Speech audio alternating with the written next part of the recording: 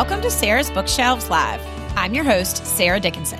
Join me every other week as we get real and sometimes a bit snarky about books and reading. Sometimes I'm joined by one of my co-hosts, Catherine from Gilmore Guide to Books, or Susie from Novel Visits. Other times, I talk with a bookish guest, including authors and publishing insiders who give us a behind-the-scenes peek into different corners of the book world. But always, we're bringing you great book recommendations in every single episode. Let's get rolling. I haven't talked about The Berry Pickers by Amanda Peters on The Big Show until today, but I am so happy to get to tell you about it because I loved this book. This is a surprise hit debut novel, which somehow manages to be sad and heartwarming at the same time. The prologue tells us how the story ends, so the details of how we get there are what propels the story. I loved this structure. This story is about living with regret and anger, but it's also about learning how to forgive yourself. It's a quiet family story with gorgeous writing that wormed its way into my heart.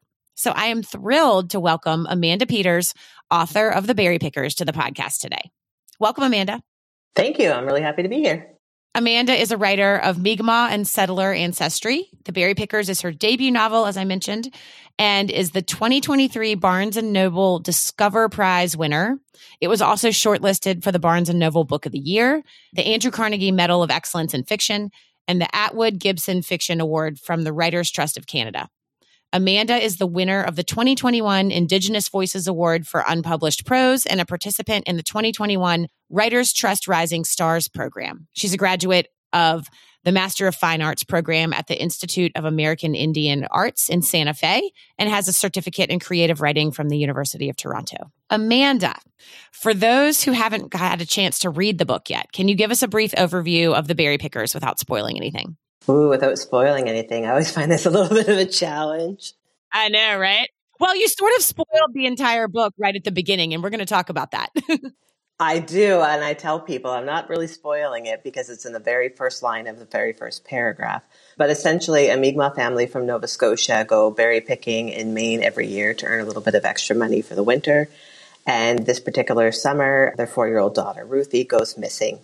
So then the book follows Norma growing up in Maine in a rather affluent family as she struggles with her identity and not quite feeling like she belongs.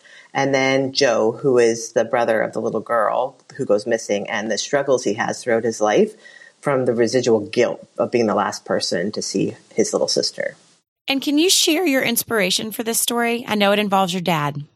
It does, yeah. So my dad and his family were Mi'kmaq berry pickers in the 1960s and the 1970s. So my grandparents would pile them all in their vehicles and take them up to Maine, and all the kids worked, and they would work in the berry fields in the summer and make money to take home for school supplies and winter supplies. And so my dad thought I should write a story about the berry pickers, and I said no. I always say this is a book that wasn't supposed to be written. And we're going to talk about that too. I'll wait for that one then. Okay. And for Ruthie's disappearance in particular, did this part of the story come from some story your dad told you or research, or was there any truth to that, or did you make up that part of the story? That is completely made up, completely out of my own imagination. I always ask debut authors this question. I would love it if you could share your story about how you found an agent and ended up selling the Berry Pickers to Catapult in the United States, but Transatlantic, I believe, in Canada, right? HarperCollins in Canada. HarperCollins. Okay. Yeah. So Transatlantic is the agency where my agent works, Marilyn. And I think that was a little bit of luck there. A friend of mine who's been following my career since I started writing met Marilyn in Toronto and said, I know of an author you might want to look at. So I sent Marilyn a few of my pieces. She wasn't quite convinced. So I sent her Waiting for the Long Night Moon, which is a short story that won the Indigenous Voices Award in 2021. And then she said, okay, let's sign you up. And she's very patient because she waited 2 years for the Berry Pickers because I wanted to make sure that it was something I could be proud of and that it was just how I wanted it. So when I was ready, I had about 7 chapters of the Berry Pickers ready to go. I sent them to her and she put a package together and sent it out. And HarperCollins called and said, we want it. And I was very shocked and very pleased. And then I can't remember how long it was after that, but she had sent it out internationally. And then Megan Majumdar from Catapult purchased it in the spring, I think. Oh, she is your editor. Mega was. Okay. She did leave Catapult like 2 weeks after she signed me. Oh my gosh. Okay. So wait, we need to get into that too. Okay. For the listeners, Megha Majumdar is the author of A Burning. Yes. Which you're going to talk about that book later, but a lot of my listeners did read that when it came out, and I remember it coming out, and so they are familiar with that book. So that is so interesting. Okay, so she purchases your book. Yeah, for Catapult. And 2 weeks later, she leaves. So what happens to you now? She introduced me to Alicia, who's my current editor at Catapult, and Alicia just took over, very seamless. And then I've had nothing but amazing experiences with Catapult in the US. Yeah. That's really lucky. I think that happened to you, because I have heard that sometimes if an editor leaves, the publisher ends up not publishing certain books that editor acquired. So, oh my goodness. I think it can go any number of directions. And I'm so glad that you got reassigned and everything worked out. Yeah, me too. I didn't know that could happen. I think I've heard that. I'm very pleased. So you had mentioned earlier that you were a little bit resistant to writing this book. Even though your dad had told you these stories, your dad really wanted you to write this book. Why were you resistant to writing this story? Well, my dad wanted me to write about the actual berry pickers, like nonfiction. Oh, okay. Yeah, he's like, you need to write about us. I was like, Dad, I don't write nonfiction. I don't even know how to write nonfiction unless it's an essay. I make things up. But he was very, very persistent. He thought this would make a great story because there are so many amazing stories from the berry fields from all types of Mi'kmaq folk. So he took me down there. We packed up the Prius in the summer of 2017. He took me down to the berry fields on like a father-daughter road trip. And he told me all the stories. He showed me where everything happened. He told me how they used to pick berries. And I asked him a bunch of questions. And while I was down there, that first line of chapter 1 just came to me. And I said, okay, maybe my dad is right. There is a story here. I love it. I love the family connection. I think it adds so much meaning to the book. And I didn't know that when I read the book. That was something I learned after I finished. And it elevated the stories even more for me. Yeah, oh, great. The fun part is that when I did my launch in Maine, my dad came with me. Oh, I love it. Yeah, we drove down again, went to the same berry fields, and he was there. And then once the question and answer period of the launch was over, people were really interested to talk to my dad about like the real stories. So, oh, interesting. And so how did he respond to that? My dad's he's a very, very storytelling kind of guy. He'll talk to anybody. So he was just like, oh, so he loved it. Yeah, he loved it. He's like, he loves to tell those stories. So he's kind of holding court up there. Yes, he was. Oh, that is fantastic. I feel like your publisher should sort of bring him along always. I did take him to Maine, and I took him to the Writers' Trust Awards in Toronto. So he came with me there too. So that was fun. Oh, that's fantastic. So I personally had not heard of the Berry Pickers prior to publication, which is sometimes unusual, but sometimes not unusual. I mean, there's many books I don't hear about before they come out, but this one, I felt like it was immediately very buzzy once it came out. And it was chosen for the Barnes & Noble Discover pick in November. Then it went on to win Barnes & Noble's overall Discover Award for the year. It was also named one of Amazon's top 20 books of 2023. Soon after that, you got a review in the New York Times.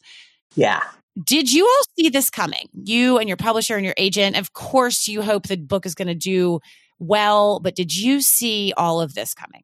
Absolutely not. I say I'm still in the pinch me process right now. Like I did not see it coming. I didn't even think the American public would read this book. Like I didn't think I'd be assigned to the US. And when Catapult bought it, I was like, oh, that's exciting. Maybe I'll sell a few books in the US. This is nice. And then boom, the Barnes & Noble Discovery Prize and Amazon with Sarah selects. And it just went kind of crazy down there. So it's very exciting. How did you find out that you had won the Barnes & Noble Prize? I didn't until they announced it at the Barnes & Noble store, flagship store. Really? So you had no advance warning? Yeah, they don't tell you. Nope, they just said, you are a finalist for this award. Do you want to come to New York? And my publisher was like, yes, we're going to go to New York. So they flew me up and my agent came to Maryland. And we were at the flagship store. I think it's on the Upper East Side. I'm not that familiar with Manhattan. But yeah, we were there and with the other finalists and they just said, and the winner is the Berry Pickers. And I kind of blacked out. I was like, what? Oh, that is amazing. So do you remember who the other finalists were? I remember a few of them. I remember the books more than the folks who wrote them. So I know that like Chain Gang All-Stars was there. Did you get to meet the other authors and talk to them or? I did. Yeah, I did. It was really nice. And I was convinced I was not going to win this award because there's so many brilliant writers there. So I was just like, oh, this is a nice little trip to New York and I get to meet some nice people. And then when they said the berry pickers, I kind of blacked out. I was like, really? And tell me, this is like a very numbers question, but what was the initial print run for the berry pickers? I think it was 30,000 for the US. Okay. That's not an insane number for a debut novel, but that's solid. Yeah. And I'm asking you this because when I tried to buy the berry pickers, my hard copy, I read it on my Kindle first, which is how I read all my books. But I then bought a hard copy because I wanted to have it on my shelves and I wanted to photograph it for Instagram and I couldn't get one. Oh, wow. Yeah. So I was like, oh, they must have totally exceeded their initial print run for this. I think so. As soon as I won the Barnes & Noble Award, they did go out to print again. Yes. So I know that there were more, but I'm not really sure how many. But that's crazy that you couldn't get one. What has the past couple months been like for you since all of this has happened? Like, what does your life look like? It was a bit overwhelming, but in an exciting way. So there was a lot of travel because I hit like all the literary festivals here in Canada. And then I was in New York. I went to Cambridge, Boston area. I did the Cambridge Public Library, which was really fun. I was in Niagara Falls. I was in New York. And then I already had a planned trip to London, UK with my nephew. So that was just before Christmas and so many podcasts and interviews. I was like, where did this come from? This is absolutely insane. Have you enjoyed it or do you enjoy more like the quiet writing process? I have enjoyed it. Like I said, it was a little overwhelming just because there was so much just trying to keep track of where I had to be and what I had to do and all the homework from my from my publishers. So it was a little overwhelming, but I do like it. But I am a very quiet, introverted person. Like I live in my house with just me and a cat and a dog, and it's very quiet. So it was always nice to just get home and like snuggle with the animals and just be still for a while. I totally understand. I am an introvert as well. And I always wonder about authors. I mean, I might be totally generalizing here, but I feel like many authors are introverted. Yes. And then the skill sets and sort of the experience that go into writing a book could not be more different than touring and promoting a book. Yeah, very different. And sort of the level of energy sapping that's going on. And I just wonder how it affects you all. I had to recharge a lot. So it was nice to just like after an event to go back to the hotel and just have a glass of wine or a cup of chamomile tea and just relax. And I generally would sleep quite well those nights because I would just be exhausted because being on is hard for introverts. So absolutely. I understand. So it was like exhausting in a way that I hadn't experienced before, but in a good positive way as well, because I got to talk to people who had read my book, which is so crazy. And people had so many good questions and it was really fun. What is a question that has really stuck in your mind that you heard on book tour that you were just delighted to hear? They always ask me what inspired it. And I love telling that story because my dad's super proud. So I really love telling that story about how it inspired. It's kind of weird. There's some weird questions that sometimes come up. What are some weird questions?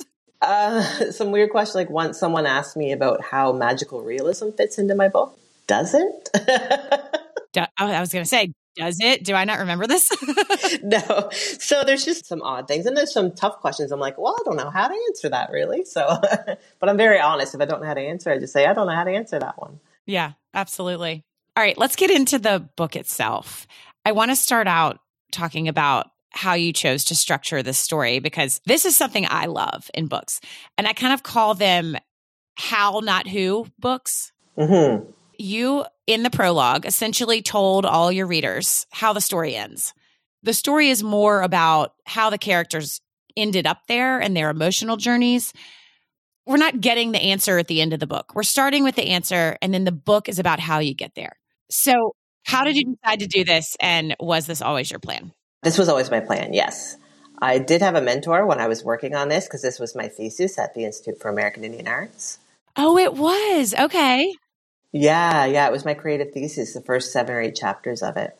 So I'd always planned to do it. Some people didn't like it. They said that I should wait and build the suspense, but I said I'm not writing a mystery or suspense novel. I'm writing a novel about how people deal with grief and trauma and how it impacts their lives. So I'd always wanted it that way. Some people tried to convince me that maybe we should put that part at the end and not know. But I really wanted people to know and really people to become engaged with the characters and really care about them and see what happened to them afterwards. Did you have to do anything extra to sort of inject suspense into the story? I don't think I did. I know that so apparently you can literally lose the plot. That's not just a saying. So wait, what do you mean by that? My editor here in Canada was like, you kind of lost the plot in the middle. You have to bring it back together. And I was like, oh, okay, yeah, I can see that. So I wrote another chapter and just inserted it in to bring it all back together again. Oh, which chapter was that? Oh, I don't want to say that one. That's a mystery. Ha ha ha. Oh, well, now I'm going to need to go back and skim through those last chapters and see if I can figure it out. And you said along the way, some people pushed back and said they wanted you to move the ending to the ending. Was this agents, publishers? How do they feel about a structure like this? I always wonder this. No, my agent was fine with it. My publisher here in Canada and Catapult, they were all good with it. It was more at the beginning stages when I was like workshopping it. Got it. Okay. Well, as a reader, I will tell you, I love books like that. Oh, thank you. I'm glad. First of all, it's a hook into the story immediately. That's what I wanted. I wanted a hook so people would be like, oh, now I have to know what happens to these people. Yes. And I do find that there is a lot of suspense in figuring out how somebody ends up in a certain place, even though you already know where they end up. Yeah, of course. So it's completely switching gears right here. Okay. I have read about missing Indigenous women and girls, fiction, nonfiction, and the ways that law enforcement really fails them and underserves them. Yep. Can you talk about how this played into Ruthie's story? Yeah, it's funny. I didn't intend this to be like a thematic work on missing and murdered Indigenous women and girls. But I think by nature of just being an Indigenous woman and working in Indigenous community for 13 years and talking to people who've experienced this, it just naturally is what I would write about. So it is here in Canada, and I know down in the States, but I'm more familiar with the Canadian situation. There's since like 1980s, there's been over, well, it depends on who you ask, thousands of missing and murdered Indigenous women who nobody has looked for in terms of law enforcement. Their families have, of course, and their communities have, but law enforcement just did not feel that it was worth their time. So I'm like, well, when a little brown child goes missing, people don't care, especially in 1964 when this happened, right? And even today, if a little brown child goes missing, it really doesn't make the news as much as a non-Indigenous child. So it kind of sheds a light on that. And I don't know if I intended to do that because ultimately I just wanted to tell a good story. But when I get an email from a reader who says, I'm paying more attention now to missing and murdered Indigenous women and girls, I feel like I have done something right. Absolutely. People need to be paying attention to this. They need to be angry about this, and they need to understand that it's a real issue. And I think you did it in a way that really touches readers. When I'm reading a story that involves an issue like this, I mean, there's a lot of different issues out there, right? If an author is leading with the issue, like, I want to write a book about this issue and I'm starting there, I can feel it in the story. Right. I love it when authors do what you did, is lead with the characters, lead with the story, and then it just feels like an organic part of these people's lives. And it kind of touches you differently, I feel like. Yeah, I think it is organic. Like I said, just as by nature of being who I am and living in the time I live in and the place I live in and doing the work that I've done. I haven't worked directly with missing and murdered Indigenous women, although my family members have, but I've sat with residential school survivors and listened to their stories. And I know of girls who've gone missing and friends of cousins and brothers and sisters of friends. So yeah, it's just by nature of who I am, where I live and the time I live in, that this would be something that would probably naturally come out in my writing. Absolutely. Were any members of your family in the residential schools? No, they were part of the 60s Scoop. So the 60s Scoop here in Canada was when the government came in and took Indigenous children from their families and put them in white homes for foster care for reasons only known to them most of the time. They always claimed neglect, but never defined it. So I come from a very large, very loving Indigenous family. Like my grandparents loved all 14 children. But yeah, some of the older ones were taken into foster care in New Brunswick, but they did come home. So that's good for us. Oh, man, I'm so sorry. Mm-hmm. But they came home. Yeah, good. So one of the themes that resurfaced frequently in this story and jumped out at me is about a person's body feeling familiarity with or recognizing something from their past that their conscious mind does not actually remember. I've read about this a lot. I have experienced it in my own life. I've read about it in fiction and nonfiction. Can you talk a little bit about this phenomenon and how you decided to include it in the story? Yeah, I don't know. Again, I don't think that was a conscious decision. So yeah, those are the best ones though, right? It just naturally feels right.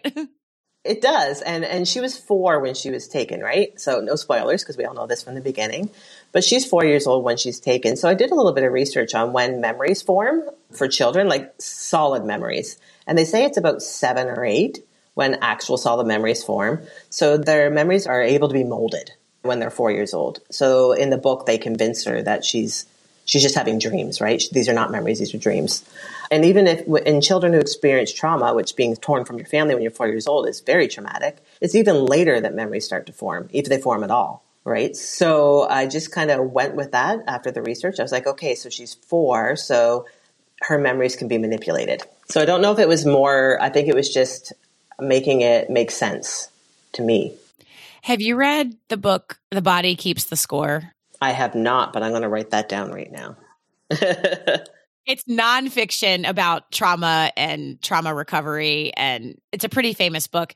But that book talks a lot about this, how you may not remember or you may not even know you're being triggered by something, but your body knows, and it manifests itself in different ways in different people, but you can feel a chest tightening or feel like you're going to throw up, and it's your body recognizing the trauma, even though your mind doesn't subconsciously either remember or connect the trigger you're seeing now with the trauma back then. Right. That makes sense. Okay. It's so fascinating. And it was so present throughout this story that I was like, oh, she's got this so right. Yeah. And I haven't read that book, so I just did some research on memory. But yeah, I think with Ruthie/Norma, she does have triggers, right? She becomes a very isolated person because she just doesn't know what to do with all the information that her body may hold, but her mind does not. So interesting. Absolutely. And another theme in this story is living with trauma, but specifically living with regret and anger. And we see this with Joe, the youngest brother who was the last person to see Ruthie before she disappeared. But it's also about learning to forgive yourself. What message do you hope that readers can take away about forgiving yourself from this story? Forgiving yourself is hard. It is really hard. And you can see that Joe was a long time. I'm just trying to frame this without giving anything away for the book. But yeah, it took him a very, very long time to forgive himself. And it led him to some very destructive behavior because he could not forgive himself. So I think it's important if people walk away with this thinking, I need to forgive myself sooner. I did a bookstore interview podcast. I'm not sure, I was on Zoom with them. Sure. A couple of weeks ago, and an older gentleman said, I lost my sister when I was young and I always felt kind of responsible, and your book helped me deal with that. Oh, wow. I was like, oh my goodness. That's how amazing is that this little story that I wrote could help somebody deal with something like that. So, I was just very pleased and glad I could help in my minor little way. Absolutely. That must feel so good to hear that. Yeah, it does. And I get 1 or 2 emails a week now from people saying, I really loved your book. Some of them just say, I really love your book. Other ones are like, this helped me deal with the loss of my sister. I'm like, oh my goodness, I feel honored and humbled. Yeah. So what's next for you? Are you working on a new book at this point? I have a collection of short stories coming out next year. Oh, yeah. In Canada, it comes out in August. And in the US, it comes out this time next year, next January. Oh, that's exciting. Good to know. Yeah. It's called Waiting for the Long Night Moon. It's a collection of short fiction I actually wrote before The Berry Pickers, which is funny. So they're older stories, but yeah, they're coming out next year. And then I am working on a new manuscript, but with all the promotion and a job, it hasn't really progressed very far, but I'm hoping this summer I get lots of time to write on it. I bet. Talking to all the authors that I do talk to, many of them do not seem to be able to write during promotion and launch time. And I totally understand. I would never be able to do both of those things at the same time, I don't think. No, it's just too much. And my creative mind needs quiet and peace. And then the airplanes and hotel rooms and receptions don't really lead to quiet and peace. So Nope, they do not. And when you do get the quiet and peace after, you need to rest the brain. Yes, exactly. So I actually booked myself an Airbnb here in Nova Scotia on the South Shore with an ocean view of the Atlantic Ocean for a weekend in March, where I'm just going to sit in the quiet away from my house so I don't do laundry and just get away and do some writing with a beautiful view. So I'm looking forward to that. That sounds absolutely lovely. There's a hot tub too. So yeah. Oh, even lovelier. All right, let's get to your book recommendations. As usual, Amanda is going to share 2 old books she loves, 2 new books she loves, and 1 upcoming release she's excited about. And Amanda, you are bringing some Canadian authors today. You're bringing some Indigenous authors today. Yeah, I get asked these questions a lot. So I always try to mix it up to make sure, because I have so many books I love. Yeah.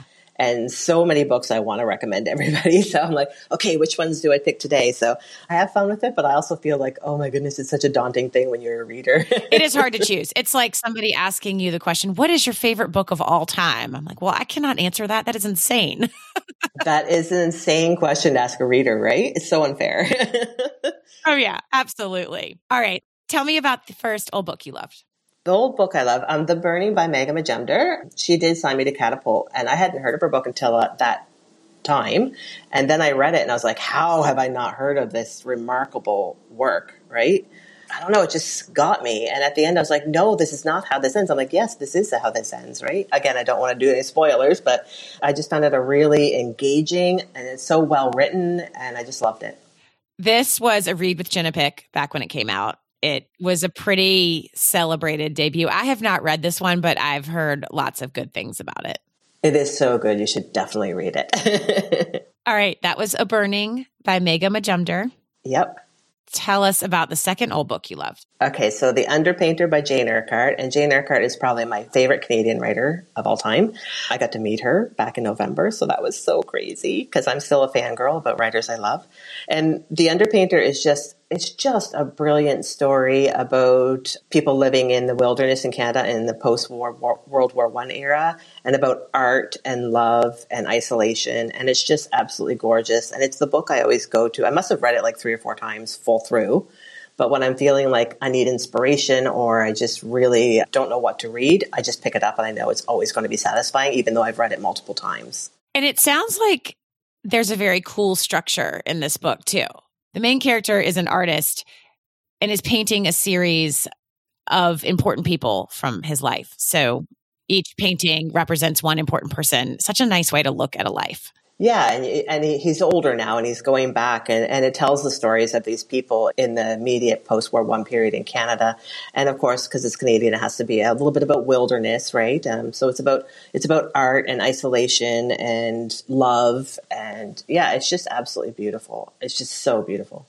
And I saw on Goodreads that there's a big ending. There was lots of discussion about the ending without telling us what the ending was. Do you agree with that? Yes. Okay. You just have to read it. It's just so beautiful. I highly recommend it. All right. That was The Underpainter by Jane Urquhart. Tell us about the first new book you love. So the first new book I love, I'll talk about Truth Telling first. I don't know if it's published in the States. I hope it is. It is. Yes, I checked. It is. Okay. Yes. It's by Michelle Good, who wrote Five Little Indians, which has been like a #1 bestseller in Canada for years now. But it's nonfiction, Truth Telling, and it's a collection of discussions about Indigenous life in Canada in the current time period. And I think a lot of it could be relevant for the U.S. as well. So there's even essays on being an Indigenous writer. She writes about that. Ah, I love that. Yeah. So there's just these discussions. She was working on a fiction book, and she just knew that it was the right time in Canada to have these discussions. So, it's a really, really brilliant nonfiction collection. It's very small. You can read it in a day, but you just walk away thinking, I learned so much from this. And and it's so well written, right? She's a fiction writer writing nonfiction. She's also a lawyer, so that helps. Oh, I have a huge thing about lawyers writing fiction. They do a great job. Something about the two careers mesh beautifully. Yes, so both of her books are absolutely brilliant, but this one's nonfiction, but I highly recommend if you're looking at an Indigenous person talking about Indigenous life in this time period now. I saw on Goodreads for this, lots of the words, this should be required reading. Yes, I agree. It should be required reading, especially I work at a university, so it should be required reading, I think, because it tells these stories in such an engaging way So it doesn't feel like you're reading like plain boring. Not that nonfiction is boring. I love nonfiction. But sometimes it can be lecture-y. This is not the way it is. Yeah, it's a mix of personal stories in with the history. Yes, exactly. Which I love that combination as well. Yeah, so highly recommend Truth Telling. That's Truth Telling by Michelle Good. It is out in the States. I believe it came out in May of 2023 here. Mm-hmm. Okay, perfect. Tell us about the second new book you loved. Ooh, so the second one is by Charlene Carr. She's also a Nova Scotia writer, and it's called We Rip the World Apart. And I was lucky enough to endorse this. It was one of my Oh, wonderful. Yeah, it was one of my first endorsements, and I was like, oh, I feel so lucky because it was such a brilliant read. Charlene's published in the States for her Hold My Girl is out down there. Yes. So this is her new one. It comes out this month, and I got to read it before everybody else. Ha ha ha. Feel so lucky. And it's just a brilliant book about family and about race and about a little bit of things about guilt and motherhood. It's just really, really well written, and it's a really good story, and it's very fitting for our time. So I highly recommend it. And it's something I love, multi-generational, about 3 women. Yes, it is. Yeah, it's just great. I highly recommend it. She lives here in Halifax, which is about an hour from where I live. So from what I could find, this is coming out in the States in October of 24. Oh, okay. It's here in January. So like in the next couple of days, I already have it on pre-order. So I'm waiting for my email to come saying, come pick it up. I hope I'm right about that. I did some digging around. This is the best that I can deduce is that it is coming out here in 2024. It is on Amazon listed as you can get this in October of 24. So, okay. Well, if you want to come across the border, you can get it in January. Well, and I think also, I know Blackwell's, I know they do British books. I don't know if they do Canadian too. There's got to be ways. I'll research this and put it in the show notes, y'all. But got to be ways to get Canadian books after they've been published in Canada, but not yet here. Yeah, highly recommend. I've read it. It's so good. So good. Also, the U.S. blurb for it recommends it for fans of Brit Bennett, who I love. Right, yes. That was We Rip the World Apart by Charlene Carr, coming out in the U.S., we think in October, maybe. And in Canada, it'll be out by the time this airs. Yes, it will be. And tell us about the upcoming release you're excited about. This is coming out in the U.S. It is, yes, because it's a U.S. author. So Morgan Talty, his short story collection, Night of the Living Res, was very well received in the U.S., and rightly so, because it's brilliant. But he has his first novel coming out called Fire Exit. And to be truthful with you, I can't even remember the blurb. I just knew that he was coming out with a novel and pre-ordered. So you have not read this yet, right? I have not read this yet, and I'm very excited to get my hands on it. And again, I'm waiting for that email saying it's in, come get it. And I'll be really excited. So I did a little bit of research into this book, and it is about a man who watches his daughter grow up with another family across the river. So he is separated from his daughter, but he can sort of see across the river. Right. Now it's all coming back to me. Right, to her life. But then he doesn't see her for a while. So he gets really worried, and then the story goes from there. Oh, doesn't that sound intriguing and amazing? Yes.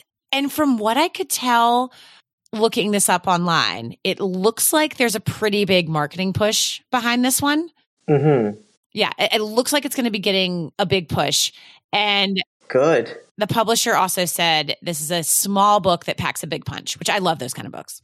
Yeah, I'm really excited. If you haven't read Night of the Living Res, his short story collection, that was like nominated for 1 billion awards, rightly so, because it was so good. And I just cannot wait for this. And that sounds, now that you've mentioned it, I do remember reading the blurb, and I'm so excited for it. I love the title of the short story collection, by the way. Yeah, Night of the Living Res. It's great. Very witty. I like that. Yeah. And when I did research Fire Exit, I did immediately request a galley. So y'all, it did spark interest in me. Yay. Perfect. He also blurbed my book, The Berry Pickers, for the American market. And I was so like, what? Morgan Talty blurbed my book? Ah. That was Fire Exit by Morgan Talty, and that's coming out in the U.S. in June this year. I love to close out every episode with the same question for my guest, and that is, what is the last 5-star book you read? Ooh, the last 5-star book I read. And I knew you were going to ask that. I had it in the back of my mind, so I wrote it down because I often forget because I read so much. Okay, so my last 5-star book that I read is Brown Girls. Oh, yes. It's on my TBR list. Okay, her name is Daphne Palasi Andreas. I don't think I said that right. We will spell it correctly in the show notes. I have not looked up that author, so I'm not sure how to pronounce it correctly. Okay. I just absolutely loved it. It was written in such an interesting way. And it's all about the girls growing up in Queens and Manhattan. So when I was in New York, I was like, can you take me to these places? Because I want to see where they were born and where they were raised and the lives they lived. But it's just a really, really, really brilliant book. It was shortlisted for the Carol Shields Award, which is how I knew about it. I don't know if you know about the Carol Shields Award. I don't know about that award, but I had definitely knew about this book. Yeah, so the Carol Shields Award was established to support women and those who identify as women in their writing journey, because a lot of the prizes they found overwhelmingly go to men. So this is a prize only for women. It's the biggest prize. It's $150,000 American. Ooh. Yeah, and it was named after Carol Shields, who was an American-Canadian writer. So it's open to women and women identifying in Canada and the U.S. So this book was shortlisted because I like to read those shortlists. So I read all 5 shortlisted, and I just was blown away by this one. I absolutely loved it. And I don't want to really talk about it, but it's about girls growing up in Queens and about the lives they lead. And it's just absolutely brilliant. My sometimes co-host for this show, Susie, loved that book. And that is why it's on my TBR list. Oh, it's so good. So good. I actually listened to it because I do like audiobooks too. Sure. And the narrator was absolutely brilliant. So. All right. That was Brown Girls. Thank you so much, Amanda. I appreciate you coming on. This has been such a great conversation. Yeah, I had a great time. Thank you for inviting me. All right, y'all. The February Superlatives episode for patrons will air at the end of the month, and it will include Amanda's picks for categories like the best story your dad told you about the berry pickers that did not make the book, and the biggest thing that changed from early drafts of the book to the final version. If you'd like to get this bonus episode plus others, you can support the show on Patreon. There's a link in the show notes and in my Instagram bio. And in 2 weeks, which is February 21st, journalist Lee Stein will be joining me to go behind the scenes of Book Talk, a place where I don't spend a lot of time, but I am deeply curious about. Talk to you in 2 weeks. Thanks so much for listening to Sarah's Bookshelves Live. You can find show notes with all the books mentioned in the episode, purchase links, and linked timestamps at sarahsbookshelves.com/podcast. And that's Sarah with an H. If you like the show, please consider supporting us on Patreon at www.patreon.com/sarahsbookshelves. There's a link in the show notes and in my Instagram bio. And make sure to follow Sarah's Bookshelves Live in your podcast player so you don't miss an episode. You can find me online at sarahsbookshelves.com, on Instagram at sarahsbookshelves, or via email at sarahsbookshelves@gmail.com.